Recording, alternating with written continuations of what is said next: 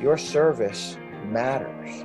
Whether you're in the military or you're a journalist or you're a teacher or a fireman, first responder, it matters when you serve. It's about a purpose-driven life. People wanted to ask me how my child wants to be a catcher. What do I tell them? And I said, catch every ball. And in life, isn't that the way it is? We all show some form of valor.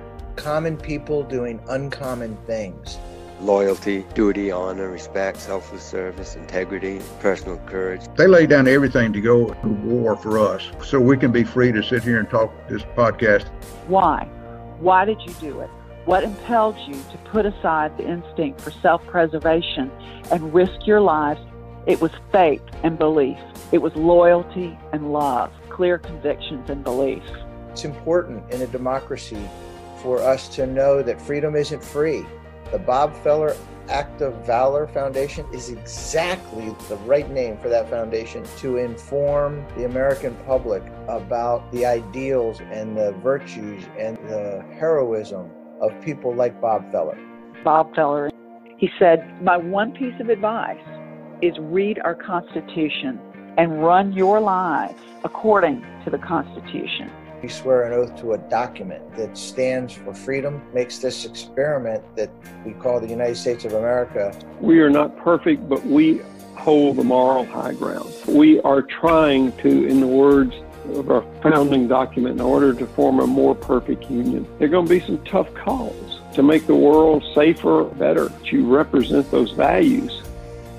We can continue to make this world a much, much better place.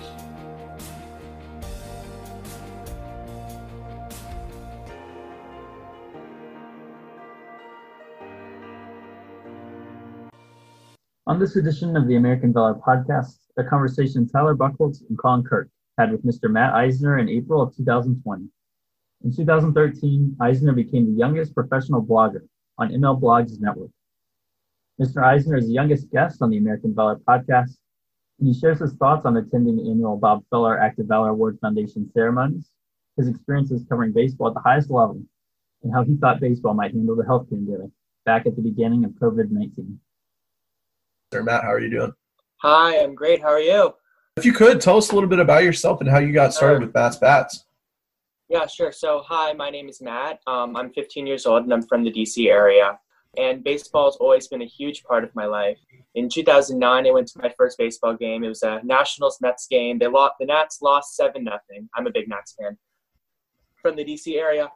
And it was a terrible game. But the real way that I fell in love with baseball is when Mets shortstop Jose Reyes, he threw me a baseball. And, from that moment on, I was hooked, and I would, pay attention to the game, and that led up to Matt's Bats. Can you tell us how you got started with Matt's Bats? Yeah, it's actually a funny story. So I was in third grade. It was the summer before I went into third grade. And I was trying to stay up a little bit later to watch baseball on TV at night. So I talked to my mom, and she said that if I wrote a paragraph about what I watched in the game, that night before when I woke up in the morning as a way to keep up my writing during the summer, that I could stay up 15 minutes, half an hour later to watch more Nationals baseball on TV. And it sort of blossomed. We started to put it online that summer, and people started to follow it. And in 2013, as you mentioned, we got contacted by MLB.com, and they added me to the ML Blogs Network, which made me their youngest professional blogger, which was a super cool achievement for a 9-year-old. And I've been able to, meet some really cool people, Hall of Famers, baseball players, many people through mattsbats.com, and it's been a really cool experience. You figured out how to work with your mom and wrote paragraphs. See, I would just sneak to my room with my radio and put it on. You mentioned you had the chance to meet some players. You were at our foundation ceremony. You got to meet Randy Johnson and Ian Kennedy. What did you think of that? Yeah, it was really, really cool. I mean, most of the Hall of Famers that I've met have actually been at the Act of Valor Award ceremony. So Randy Johnson and Tommy Lasorda. I'm trying to think of all the other people that I've, been privileged to meet at the Bob Feller Act of Valor Award ceremony. And it's really cool to be able to see and to hear about the things that these players have done for the military. What has been your favorite memory from all the award ceremonies that you have attended? Oh boy. That is a really, really hard question. I remember going to the one, I think it was in 2013, and Justin Verlander was there. And at that time, Justin Verlander was at the peak of his career, coming off a few no-hitters, and he was, it was like an idol to me. And meeting him, I think that was 2013, was really cool. And then maybe it was the year later when Tommy Lasorda was awarded, and that was the first time where I met a Hall of Famer. That was really, really cool. But really every year, just being, at the ceremony and, kind of interacting with all the different, you have the, the honorees from the military, the honorees from baseball. And it's really cool that they're just, walking around and everybody's there for the same reason, to honor, the achievements of both the baseball players and the people who serve our country. So it was really, it's really cool to attend that ceremony. How did you initially get involved with the Bob Feller Act of Valor Foundation? To be honest, I don't really remember, but I remember hearing about it for the first time, and I think thinking that it was a really cool opportunity. So I went with my dad and my brother, and we, of course, met Justin Verlander. And I don't think I think I may have been to every single one of them so far, and I've written a post about it every single time that they happen, because it's really nice. It's the ceremonies around Veterans Day, and it's nice to, see the achievements of these baseball players so close to the holiday where we, honor our veterans. What are some of the challenges balancing your schoolwork with your job as an MLB blogger? I couldn't even imagine being an MLB blogger at 15. I couldn't even imagine getting into that. Yeah. To be honest, it has been hard to keep it up. Schoolwork, of course, it has to come first. And, these few weeks have been, a good way for me to try to get back into the swing of things. School is still it's still kind of working out the kinks of remote learning. So I've decided to write about, what I think baseball should do with this whole, with the virus, of course, taking over the sports world, and trying to raise awareness for different organizations that are doing a really great job, helping people during this crisis. So what are some of your thoughts on what baseball should do with the whole coronavirus situation? And what kind of things have you read and looked into? So MLB has submitted a few proposals. And unfortunately, after looking over them and what people are saying, what players are saying, I don't know if these are going to work. I think today they said that they might do, a modified spring training league where they have the Grapefruit League and the Cactus League and the spring training kind of coming together and being the MLB for this year. But considering that, the players would have to be quarantined away from their families, whether they do that or what they were proposing, playing all the games in Arizona, I don't think that it's going to be possible to play an MLB season this year based on the trajectory of how the virus is spreading. Now, that being said, I want baseball to be played. Of course, who doesn't? I think that would be a great way for, everybody to kind of use it as a healing mechanism to try to bring us back together and how we can overcome this virus. And I think that if it's possible to play the games in front of an empty crowd, or if it's possible to play the games in Arizona and Florida, then it would be really great for the country to be able to have baseball back. Trevor Bauer said that at the end of the day, he's an entertainer. So if he can help entertain people and restore some normalcy through baseball, that he'd be all for it. And he thinks a lot of players would be. Yeah. And, baseball is America's game. So these last few weeks when we should be in the beginning of the baseball season and then, the weather's getting nicer, it just feels like there's something missing aside from all the other craziness that's happening in the world these days. But it just feels like the lack of baseball is really it's something else compared to all the other things that are happening. If we don't have another season this year, then the Nats are the longest World Series champions. I am 100% fine with that. And I've seen, stories about that. The Astros, general manager, they might, their suspensions they might not have their suspensions for the 2021 season. If there's no baseball play this year, I think that the MLB really needs to extend AJ Hinch and Jeff Luhnow suspensions until 2022. That would be through 2021.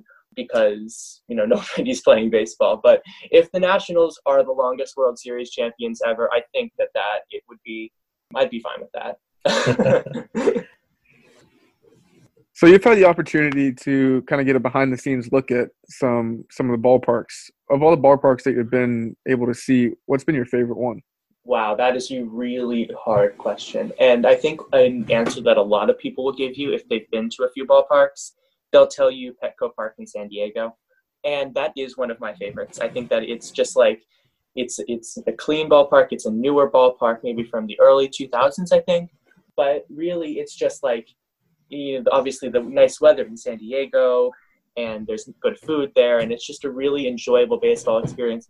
I also like, I think they renamed it T-Mobile Park in Seattle, but I went when it was Safeco Field, and I just thought it was a really fun experience to be there. I think they had a lot of good fan interactive experiences. Same with Coors Field in Denver. Really what I've noticed that a lot of the ballparks on the West Coast are nicer than the ones on the East Coast, which is disappointing considering that I'm a Nats fan living on the East Coast and, traveling to different East Coast ballparks more often. But, so the Petco Park, T-Mobile Park, and Coors Field would probably be my favorite three. In addition to the variety of experiences you've had with baseball, going behind the scenes, you've had a lot of different experience that we read about. You were at the Nickelodeon's Kid Choice Sports Awards in LA, and you've been to the White House media area twice. Do any of those experiences stand out above the rest, or are they all cool experiences that you've got? I mean, being at the White House is an incredible experience. I think that was probably the coolest thing I've ever done.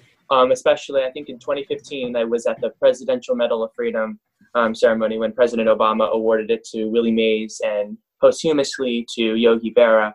And just being in that room with all the dignitaries and with all the people who were being awarded was so cool. And being at the Nickelodeon Awards was really cool too. I just think that there's really nothing that can beat visiting the White House. We'll go back to baseball a little bit now. What were you expecting from the Nats this year, and what did you think of their offseason before this all happened?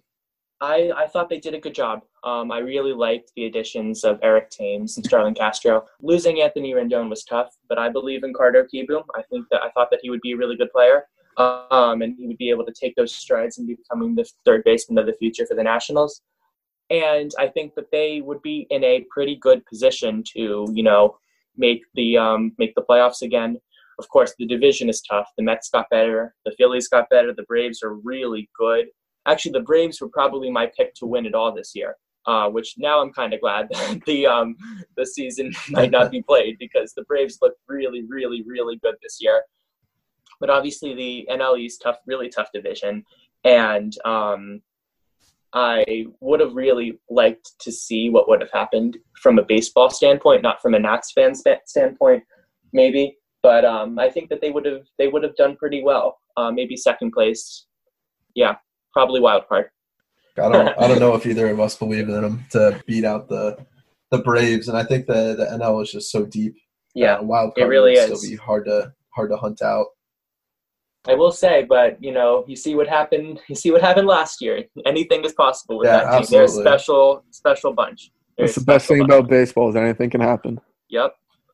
So back in 2013, we read the transcript of an interview you had. You said your favorite baseball player was Bryce Harper. Do you want to take that back? And Yep. How do you feel about him now? Yes, I will take that back. Not necessarily because he left the Nationals, more so because I'm not a big fan of his. Not a big fan of his play style. I really like somebody like Anthony Rendon, of course. Now he's in Los Angeles, but I really like the way that he played. Kind of like Bryce Harper, but I have a soft spot for Juan Soto. He's amazing. He's just like everything that isn't a traditional baseball player. He's, loud, and he plays with like a passion that no other player in the major leagues plays with. And then, of course, Steven Strasburg is amazing, World Series MVP. I'm obviously biased for my team, but there were some very special baseball players on that team that won the World Series last year and probably future Hall of Famers objectively. So I'm really excited to see where they will all go in the future. Yeah, I'd say at least Scherzer is a Hall of Famer right now. Strasburg Definitely. probably will be too. Mm-hmm. And maybe Rendon if he keeps playing the way he has, and Trey Turner. Yeah. But he hasn't gotten a lot of attention before last year, and he was doing what he does best. He gets hits. He gets hits. He can field. He's like a solid third baseman. And the Angels got a really, really great person that they are now adding to their team, and they're going to be good too. Whether they play this year or whether they play next year, they're going to be really good. So I'm excited to see what comes out of them too. Would you have rather them sign Anthony Rendon or Strasburg? I mean, they obviously went Strasburg. So that is a very hard question. I think that the Nationals' biggest strength is pitching, and I think that their starting rotation is what won them the World Series last year. Aside from the clutch hits from Howie Kendrick, and the home runs from Soto, I really think it was that starting pitching core, and I don't think that this team can win without starting pitching. I really think that Steven Strasburg was the right person to sign back if they could only do one. Obviously, I would have liked them both, but I think that Strasburg was the better signing for the Nationals. Is there an under-the-radar team that you think has a lot of potential to be able to compete, maybe not this year, but in the coming years? I would say probably the White Sox. They've been kind of at the bottom of the MLB for the last few years, but they've done such a good job of cultivating a nice young core. Former National Lucas Giolito, who was traded for Adam Eaton, is a bona fide ace, and they have Luis Robert and Nick Madrigal, and it's in Michael Kopech. They're just in it. They're going to be in a few years a really scary team, like the Braves are last year and this year. They're going to be really, really good. Have you developed any relationships with any of the players? Well, a few of them follow me on Twitter and follow and read my blog. A while ago, when during the early stages of my website, I got pretty familiar with Ian Desmond, who is on Colorado now, and Danny Espinosa. I don't know if he's still playing, but he was the Nats starting second baseman for a while. And I would say that those two are probably the two biggest people who followed me. Hopefully they still read, but I'm not sure if they still do. And it was really cool for me to be able to interact with those people at such a young age. God, those are some old names. I remember when they were still on the Nationals. Matt, it was a pleasure. If you ever need anything, just let us know. It was a blast having you on, and good luck with everything. Thank you. The next conversation on the American Valor podcast will feature Mr. John Laney from DoDReads.com, speaking about the importance of lifelong learning and the lessons that he's learned from his time in the Navy. Thank you for listening to the American Valor podcast. Please like, subscribe, leave a review, and share the podcast with others you think will enjoy. You can engage with the Bob Feller Active Valor Award Foundation online at activevaloraward.org or on social media at Active Valor Award on Facebook, Twitter, and Instagram. For Tyler Buchholz and Colin Kirk, this has been the American Valor Podcast.